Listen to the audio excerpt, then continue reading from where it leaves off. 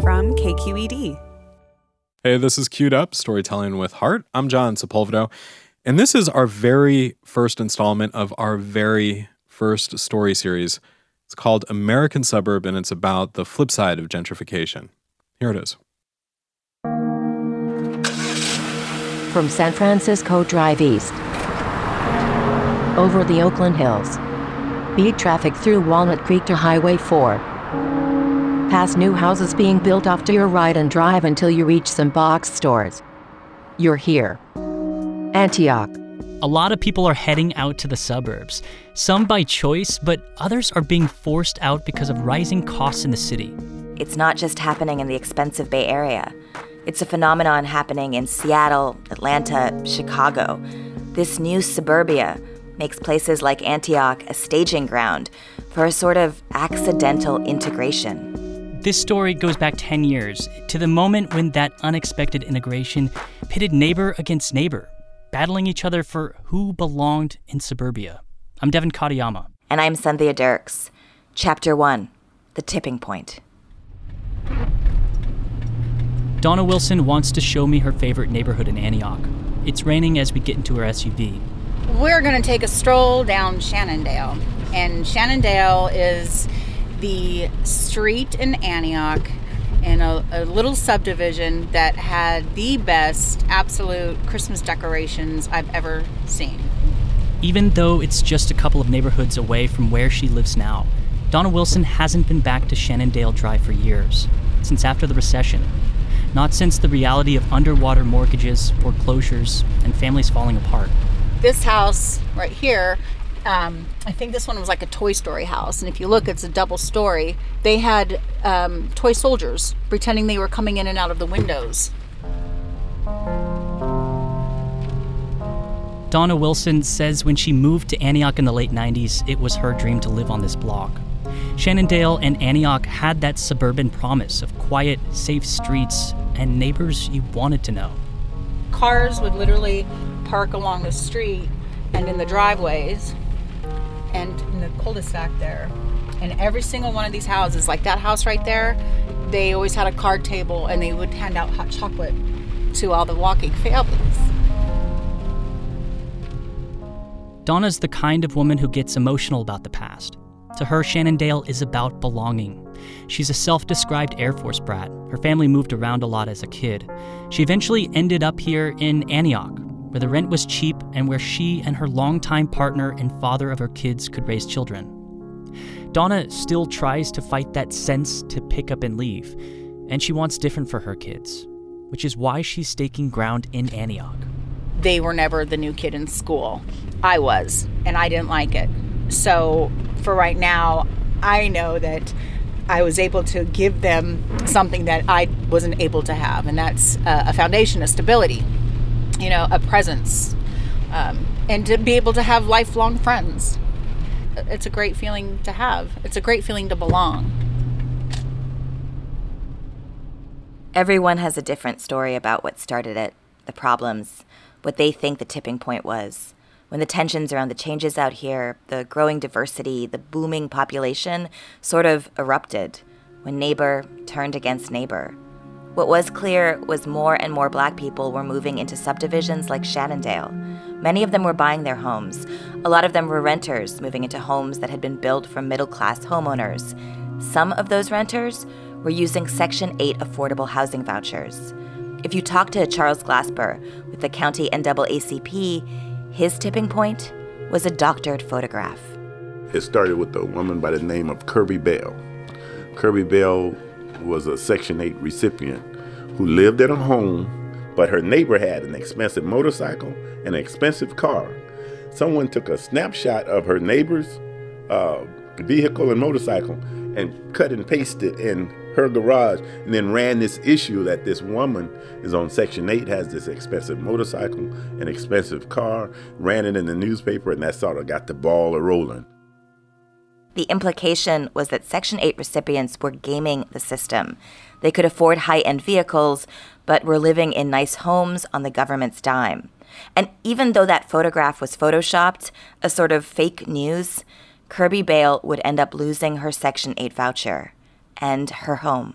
I mean, 2007, 2008, this was a war zone. Charles is sitting with Willie Mims, another longtime leader of the regional NAACP. They were going to do everything possible to rid this city of Section 8 people. Both Willie and Charles live in Pittsburgh, one town over. Pittsburgh had been integrated, but for Antioch, it was all new. And there was constant scrutiny on these newly arrived black families, says Charles. And it became so bad that even though I'm a Section 8 recipient and my kids could be in the backyard playing basketball, they would call and report, hey, they're in the backyard playing basketball. They're creating too much noise. Mm-hmm. And they would come. The police would come to the house.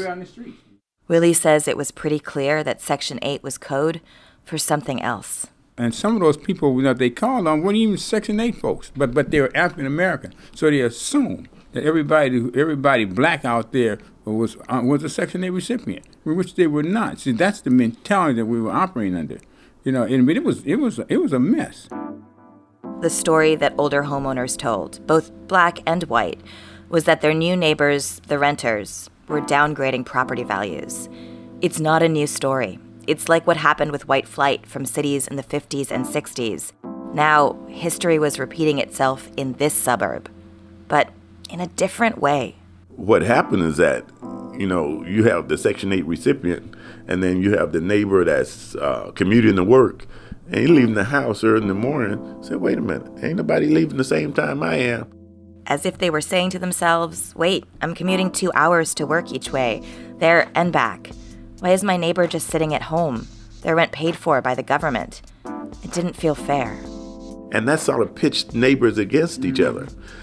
Those houses were immaculate houses. You look at those houses, 5-bedroom houses, immaculate homes. So it wasn't that they were run down or the recipient, right. Section 8 recipient, were devaluing the property, not keeping the property up. That wasn't the case at all. But other residents like Donna Wilson saw a different picture, one that didn't match the picture of what attracted them to the suburbs in the first place. Donna saw unkept yards, broken down cars in driveways, trash piling up.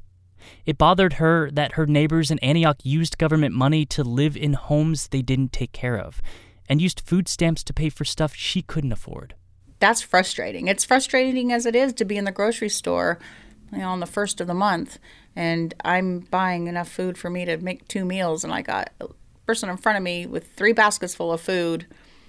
I wish I could feed my family like the way then I look in the basket and I'm like, chips, soda, crabs, salmon. I'm like, wow.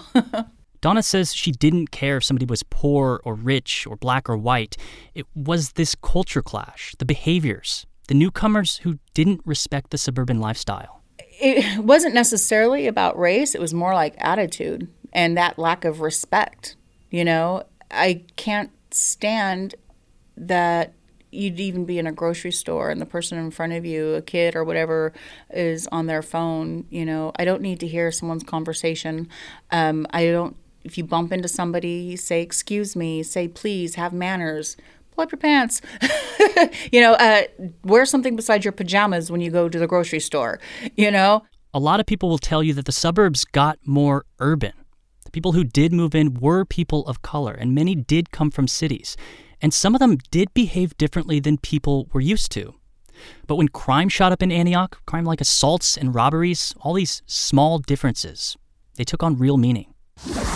New tonight at 8, people in Antioch are talking about how to tackle a growing crime problem. Deadly shooting this morning in Antioch. Well, the city of Antioch, like many other cities in California, doesn't have a lot of extra money to hire police officers or provide additional services. In 2006, violent crime would rise nearly 20% from the previous year. And the next year, violent crime would continue to rise another 30% on top of that. And police were saying more crime was happening in the newer, wealthier part of town, the southeast. That was going to be true for Donna. Everything changed for Donna the night her son, who was a freshman at Deer Valley High School, went to the opening night football game against Berkeley High. This was her tipping point. I dropped him off, and I was going to come back and pick him up about 9:30. So at 9:30, I drive over to the school, and the parking lot is packed. People everywhere. I'm calling him. Obviously, it's so loud, he never heard the phone ring, and I got frustrated and mad because he wasn't supposed to be where he was supposed to be, and so I went back home.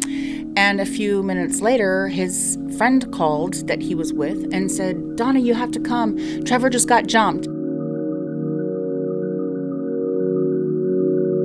And I said, yeah, right. He needs to come home. I drove all the way over there and, he didn't answer the phone. He goes, no, Donna, seriously, you got to come. He's bleeding. He's really bad. The police are on the way. And I panicked. And I get there and he's laying on the ground and his head is just full of blood. And people are crowding around him and the police are pulling me away from him because they didn't want him to see me cry. And I'm like, who did this? Who? And I'm looking at all these people that are just standing there. And I'm thinking, did anybody see anything? Her son Trevor was taken to the ER. In a picture Donna shares of him in the hospital, there's dried blood caked across his face and he's wearing a neck brace. He turned out to be okay. Some money was stolen, his necklace was stolen, his phone was stolen. The local news reported that 2 of the attackers were black. One of them had dreads, they both had grills. Donna's son is and looks mixed race, but the attack heightened an already tense racial narrative that black students were engaged in crime near Deer Valley. We're going to hear from one of those students who was targeted as a criminal by the town. But his story is a lot more complicated. Stay with us.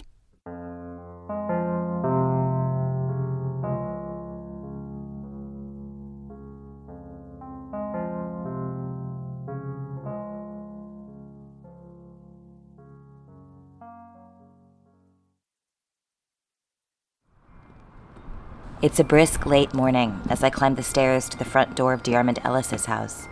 He doesn't live in Antioch anymore. Now he's living south of San Francisco with his grandparents, and I've been searching for him for almost 6 months. Hi, I'm looking for DeArmond. What you want? I'm a reporter with KQED, and I was talking to DeArmond on the phone yesterday. I'm working on a story about Antioch, actually. His grandfather opens the door. Welcome to the Ellis's. DeArmond's asleep on a plush chair in the living room. He worked the graveyard shift stocking shelves the night before. I'm so sorry to wake you. He's 26, average height, with a crooked, shy smile. I'm good. How are you? Sandhya. He goes to the kitchen to grab some coffee. Would you like something to drink? I'm perfect. DeArmond grew up with his family bouncing all around the Bay, but he remembers Antioch, where his dad bought a house, as a quiet and kind community. Even the cops. When you got in trouble, they used to bring you home. Like literally, like when I got trespassing or something when I was a kid at the movie theater, and they actually took us to the house and handed us over to our parents. Doesn't that sound like the suburbs? Catch some kids mildly misbehaving, you drive them home. DeArmond left Antioch for a bit, but about a decade ago, he had just started as a junior at Deer Valley High. He was excited. Deer Valley was a good school. When I went to Deer Valley, it was like watching one of the high schools on TV. It was so big. It was a trip. It was a fun experience for the little bit of time I was there. But yeah, unfortunate events, Those unfortunate events would come fast and furious. A classmate of DeArmond's, a kid everybody called Bird, was shot near the movie theater. The city put into effect an 11 o'clock curfew. DeArmond didn't think it was going to work. This is DeArmond back in 2007 at an Antioch City Council meeting. And, I believe this curfew is not going to help the violence because all the shootings that we have approached today, they all have happened before 11 o'clock, not after. We should put more police out there rather than tell kids they got to leave earlier. And that's my thing. Thank you. He wanted to be safe. Still, a 16-year-old asking for more police in his neighborhood, maybe not what you'd expect. And when officers did enforce the curfew, it wasn't what DeArmond expected either. The curfew was more of a way just to harass us rather than to make it a safer place, I guess you could say. Because they weren't messing with none of, excuse me for saying it, but none of the white kids. They weren't getting hit for no curfew. It was just us mixed kids, I guess you could say. So it sucked. Definitely sucked. It is possible the police were pulling over white kids too. But it didn't seem that way to DeArmond. He began to feel police weren't really on his side anymore. The violence hit DeArmond too. Hit him. He was at a birthday party at the water park across from Deer Valley High School when he was shot in the left shoulder and right thigh. It was a drive-by shooting. It actually didn't hurt as much as I thought it would initially. The next day, yeah, definitely, you could feel it. What hurt him more, he says, was the fact that the town seemed to blame him. Rather than seeing him as a victim, he felt they saw him as the problem. They would try to use even me getting shot as an excuse of why Antioch was so bad. You know, they kind of said the young mentality out there was the reason for all, I guess, the property going down, and there was a lot of robberies out there. I mean, Antioch got bad after a while, but there's nothing to do out there. There's nothing in Antioch besides the movie theater and golfing games. So they just not really friendly to the young folks. All of this reached a fever pitch in March 2007, just a couple of months after he had been shot, in an incident that came to be known as Gas City, after the gas station where it all went down. Even after all that had happened before, Gas City was DeArmond's true tipping point. A bunch of teenagers were walking home from school. They cut through the strip mall across the street from Deer Valley High, the one with the Taco Bell, Burger King, Food Max, and movie theater. There had been complaints about kids, especially African-American teens, blocking cars and bothering shoppers. So police were often there too. And that's kind of their reason for, I guess, started harassing us, because they kept telling us to get on the sidewalk, but there's no sidewalk. And a patrol vehicle just turned up and told them to get on the sidewalk. And one of my clients said, the sidewalk's over there, pointing to like the sidewalk 50 yards in front of him. And so how am I supposed to get from here to there, right? That's Jivika Kandapa, a public defender turned civil rights lawyer. So they continued walking, and the police officer followed them again and said to get on the sidewalk. It's like, yeah, I'm getting there, but not there yet. And so the car kept following them, and then the officer stopped his vehicle at some point and came after them with a baton. So one of my kids started running because he was afraid. Now there's this officer with a baton chasing him. Everyone, including DeArmond, ran towards what was happening, from between 25 to 50 kids, depending on who told the story. School had just gotten out. It was crazy. It was just like a wave of people. It's like sardines moving at first, and then next thing you know, just a bunch of police just came out of nowhere. Like, you could tell they kind of had that set up, like, planned almost. And then somehow everybody ended up at Gas City. They came to be known as the Gas City 7. 7 kids, all Deer Valley High School students, all of them black, taken into custody by Antioch police. They just chased me and tackled me, but they pepper sprayed somebody. They beat somebody with a billy club. And I think Michael got his arm broke, I believe. There's video of this. DeArmond was just watching, standing next to his buddy, who was filming the scene. He believes that's why the cops targeted them. He remembers an officer saying, "Get the video." Police would later say the young people were blocking the street, defying direct orders to move, and that DeArmond attempted to cause or threatened to cause physical harm by running away from the officer. And he did run, he admits. He says it was instinct, PTSD from being shot just 2 months before. I was arrested, taken out to the station. My parents had to come get me. And then when I showed up to school, I actually went to school the whole next day. And then during my last period, I got called out and was told that I was being expelled from school for the incident that happened the day before. That's when DeArmond's dad found Jivika's name and called him, asking for help. They had the video, and although DeArmond was arrested for resisting arrest, he wasn't charged with anything. They thought, okay, these are poor kids, poor families, they're not going to fight us, we can do what we want. And basically the idea was, we get you out of the school district, you have to leave Antioch because you've got to go to some other school district. Jivika started to suspect the story of the Gas City 7 might be connected to something bigger. That was a strategy to drive as many African Americans out of Antioch. DeArmond was in shock. Even after being shot, he still believed in Antioch. You wasn't expecting the cops to harass people like that. But I guess they had a reason for doing what they're doing. Not saying it was right, but, that's when racism, you could tell, was at it. I never experienced racism like that, honestly. You hear about it, but when you see it directly, it was something different. It was an experience.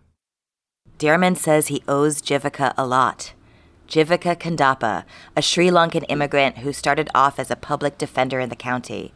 A public defender who came to believe something was rotten in the Antioch Police Department. He was barely a month into private practice when he took on DeArmond's case pro bono.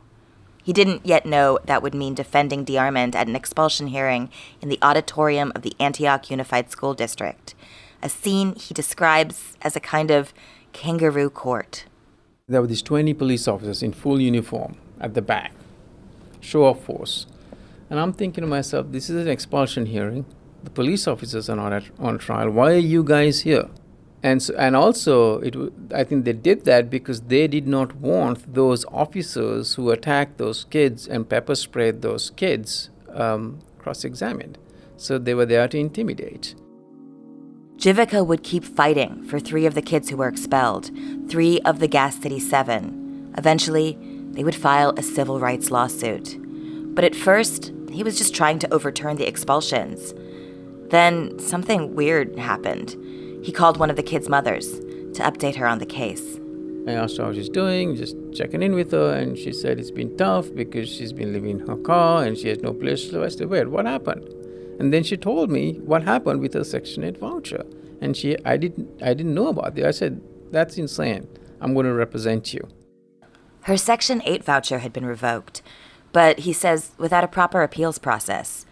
And as he began to look into it, he became convinced the city of Antioch was trying to evict Black people living in subsidized housing, and that the Antioch Police Department was targeting Black kids and getting the school to expel them in order to do it. The police, the city, and the Antioch School District would all deny this. Donna Wilson says she knows what racism looks like. Even though she's white, her partner and the father of her 2 kids is mixed race. She shows me a picture of him. His name's Jason. Donna says Jason is part white, part Black. But, if he takes his shirt off, he's as white as you and I. That's him right there. But you wouldn't know that. But I've been with him in situations where he was forced to lay down on the ground with a gun drawn on him because he fit the description of somebody robbing a store in the mall. That was not here, of course. Donna says there have been times when Jason's been treated differently out here by Antioch police. She says one time Jason was pulled over by this cop, and at first the cop had this attitude. Once the officer found out he knew Donna, the officer's demeanor changed completely, and Jason was let go with a warning. She admits that this has changed her perception of police over the 26 years she's been with Jason. But even after seeing these things, Donna trusted the Antioch Police Department. About a week after her son was attacked, Donna is sitting at home when someone calls. I answer the phone and identify, yes, this is Donna, and this gentleman on the phone says, my name is Jim Hyde. I'm the chief of police. And I freaked out because I'm thinking, why is the chief of police calling me? What did I do? I'm home. Why are you calling?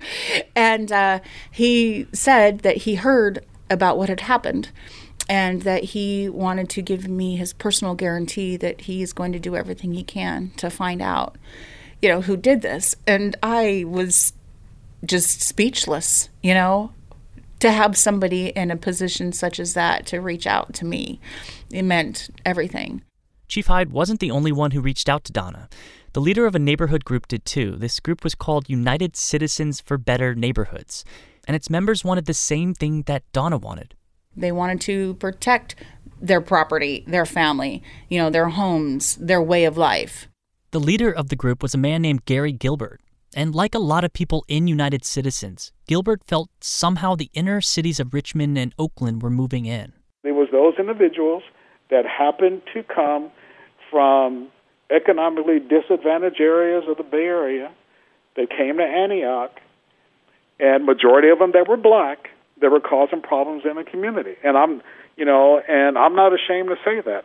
Not ashamed, because Gilbert is black. I mean, it was an embarrassment to me as a black man to see that the vast majority of people that were causing problems in Antioch were black, because that was a reflection not only on them, but that was a reflection on me too.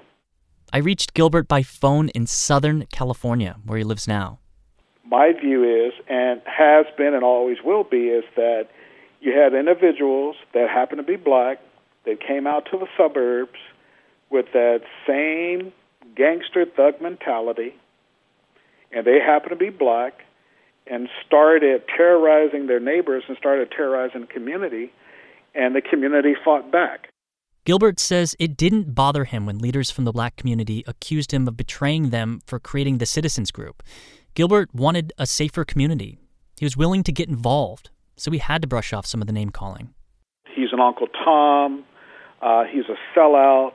He's a disgrace to the black community. I was called a house nigger and everything else that you can imagine under the sun.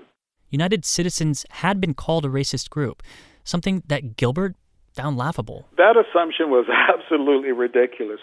Gilbert told the growing membership of United Citizens not to let the issue of race hold them back. One thing that I always told individuals in UCBN that happen to be white is that you absolutely have to stop allowing yourselves to be subjected to white guilt. United Citizens turned to the one place they felt like they could go to get help. It's the place where most of their tax dollars go, and the place they felt like had the most power: the police. And soon at the center of it all would be Antioch's new police chief, Jim Hyde. My name's Jim Hyde. I'm a retired police chief in the city of Antioch, my last city. Jim Hyde was hired in the summer of 2006, right in the middle of this tension and fury. Antioch was such a growing, emerging community, as a lot of the residents didn't know each other. You know, they get that nice house in the neighborhood, they drive in and close down the garage door. Hyde looks like a police chief. He's a former football player, and he's tall, with this mustache. He's got confidence like a chief, but he's also just this gentle giant. Hyde and his wife were both working in law enforcement, and several cities were recruiting him, including Antioch. Antioch was the last city we visited, and we sat down, we had lunch in their little downtown area that really was, you know, you could see it needed a lot of love and attention. And I said, "So, honey, where do you think I should apply to?" And she says, "Antioch." And I said, "Really?" I said, "You know, it's kind of a diamond in the rough. I mean, there's great potential here, but..." And she says, "Because you can do the most good here." The city wanted Hyde to lead a special team of 4 officers called the Community Action Team, or the CAT team. Its focus was neighbors and housing. Hyde worked with groups including United Citizens to flesh out where crime was happening. Sometimes the complaints would be for loud parties or fights, and there were extreme cases too, like the time someone was firing off a gun in their yard. But sometimes they weren't even complaints about crime at all. How much did the us versus them come into some of the complaints that the police department was seeing? Because there's a lot of people who felt like, you know, people were just... getting false complaints? Yeah, were you getting false complaints? That were based on more prejudices and perception than actual reality. We would receive false complaints, and the officers were pretty good at filtering out, saying, you know, there's nothing there, boss. You know, we're going to move on to the next one. So our emphasis was document. And they did document. In the first year the CAT team operated, most of the complaints were about Section 8 homes on one side of town. The southeastern part of town, of Highway 4, they were concentrating so much on that area because they felt that the Section 8 people were bringing in all of these criminals and things. That's Willie Mims again with the regional NAACP. He says police were focused on the part of town with the new homes, the new high school, the new shopping mall, rather than on the other part of town, which he says actually needed policing. The real criminals who were moving into, setting up shop on Sycamore. Sycamore Street. It's still notorious. And it was the part of town that had more Section 8, more poverty, and historically, more crime. Willie claims the CAT team wasn't following the crime. They were following the complaints, acting like enforcers for white residents afraid of their new neighbors. He and fellow NAACP leader Charles Glasper say the way the CAT team presented themselves in a photo posted on the city's website, that sent a message too. They were white males in army fatigues. And then they had these big guns. What kind of guns they had? They had them portrayed on the website, and they finally took that down. Yeah, I mean, that was way before Ferguson, the big guns. I mean, yeah. The CAT team wasn't actually walking around the southeast neighborhoods wearing full camo. But Willie and Charles say the picture made them look more like an occupying force than community police. And in reality, it was women who bore the brunt. Black women on Section 8. Charles Glasper says they all had the same story about what would happen when police got called to their homes. The CAT team would show up. They would open the door, they would put their foot in the door, they pushed their way in, they handcuffed them, they would search the house, looking for a name of someone on the mail, on a letter, or they were looking for clothing, some kind of male clothing that someone else lived there. Looking, Charles says, to see if they violated their Section 8 status. According to the NAACP, that was the point of the CAT team, to find reasons to evict Black Section 8 residents from their homes. Here's what we do know. Antioch police were turning over names of people to the housing authority, claiming the renters, mostly Black, should have their Section 8 status taken away. Overwhelmingly, the housing authority disagreed. Most African American renters were found to have done nothing that would violate their Section 8 status. Chief Hyde defends his team. He says his officers were ethical and there was no plan to get rid of Black residents. He says the southeast side of town was where most of the complaints came from, but there was reason for this. It had become known as the highest crime area in the city. It wasn't supposed to be like that. Hyde says it was a suburban utopia, so it just stung more that crime was surging there. Still, he acknowledges that some neighbors did stereotype. Do you think there was too much blaming of Section 8 residents?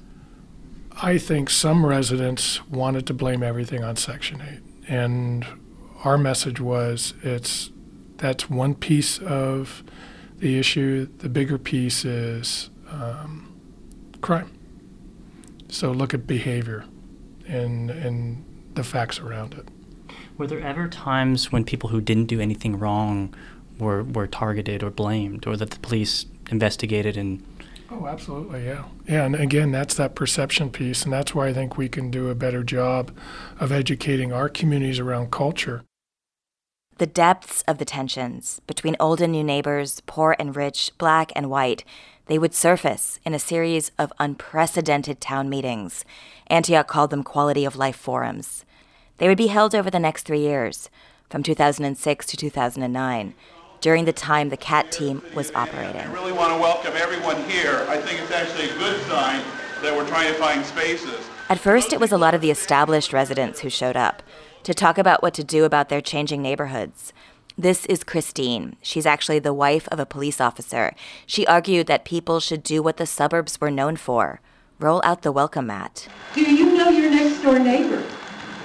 Do you? Some people do not. When I moved into our subdivision, because we were all brand new and had no friends, we met everyone. And because we know Antioch is a transitional time, people are staying for 2 years and they're leaving, there's a lot of new people back in our neighborhood. Have you gone over to meet them? Yes, no, maybe. I don't know. I don't like what they drive. They look different than I do. Big deal. Go meet them. Go say hello. Another woman, named Crystal, points out for her that didn't work. When I told all of my neighbors that we were going on vacation, the teenagers at the end of the street used that opportunity to break into our home while we were gone. So I've had my mail stolen from my mailbox, which led to identity theft. I've twice been caught in a melee up in Deer Valley when I had my 7-year-old daughter with me. I don't even go to Knoll Park anymore because of the atmosphere up there. The meetings continued. public airings of real problems. Elected officials and residents who supported the CAT team would insist the issues playing out in public now were not about race. They said it was about behavior.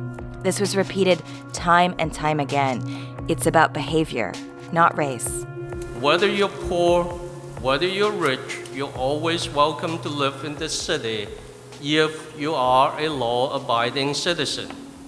But be assured, if you come into the city and engage in criminal behavior, our citizens will report you, and our police department will act upon those reports. That's all I got to say. Thank you very much. Over time, Black residents and Section 8 residents began to show up at the meetings and speak up about what was happening to them. This is one of 5 wonderful letters that the citizens of Antioch would send us. You all haven't been in this house for 2 weeks, and it looks like a dump. The screens are off while cutting your lawn. I don't know, that's a misprint on his side. Just load up the U-Haul and go back to Richmond or Oakland. You don't belong in Antioch.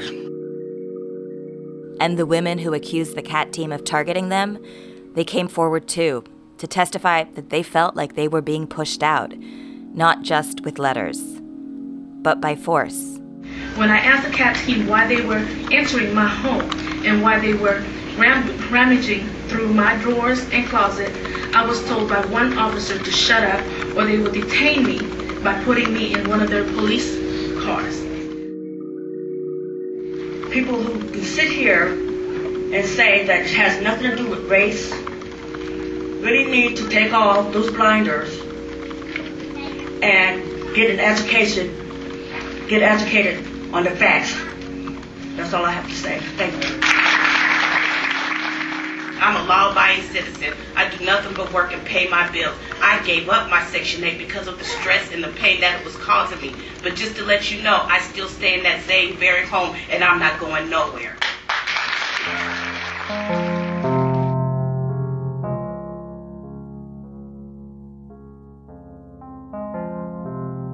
Some of the women who spoke that night were those who fought to keep their homes.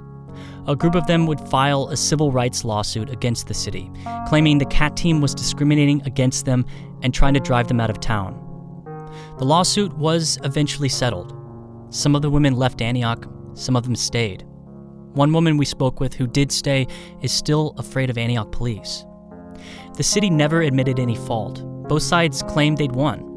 But the police were under the eye of the federal government for 3 years.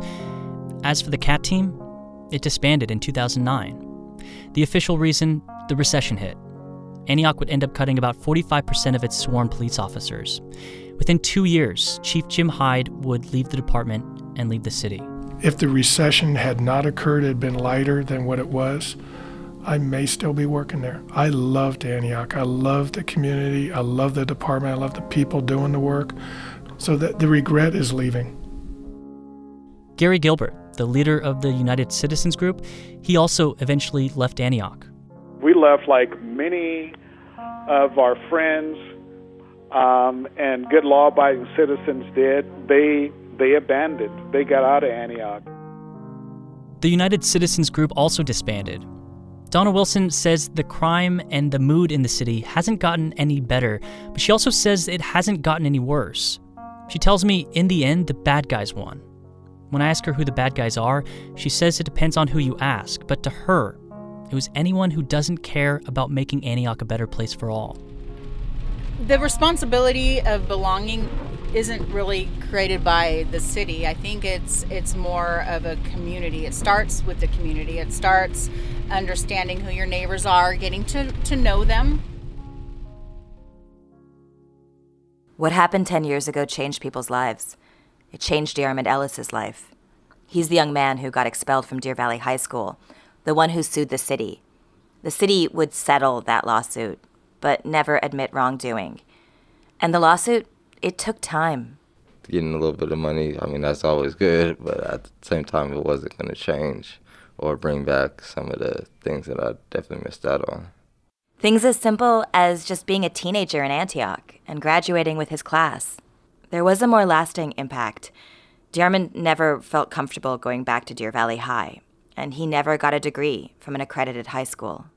It just sucks. No, we didn't do nothing. I didn't get to go to prom. I didn't get to do none of that. I didn't get to graduate on stage. He's got an electrician apprenticeship coming up this summer. It's another chance for him. But the real question is, has Antioch been able to go forward, to heal all these racial divides, to welcome new neighbors into the fold? To find out, you have to keep listening.